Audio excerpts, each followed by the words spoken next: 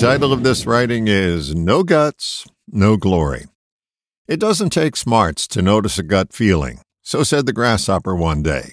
Even the stupidest among us make brilliant decisions when we pay attention to the sensations our body is sending us.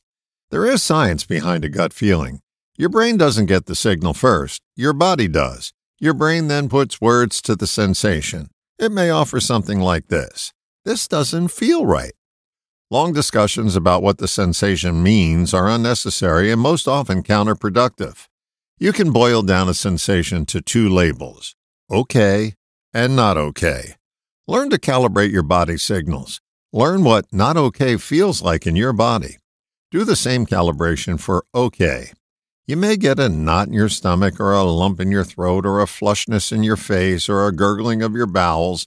Your signals will be unique to you, so find out where they register in your body and pay more attention to them when they arrive. Your body has intelligence separate and apart from your intellect. Your body is a sensor. Your intellect is a labeler. The only labels you need are okay and not okay. They'll pay dividends when heeded. You too often will pay the price when they go unnoticed or are ignored. This is a gut check for all of us. Start noticing okay and not okay.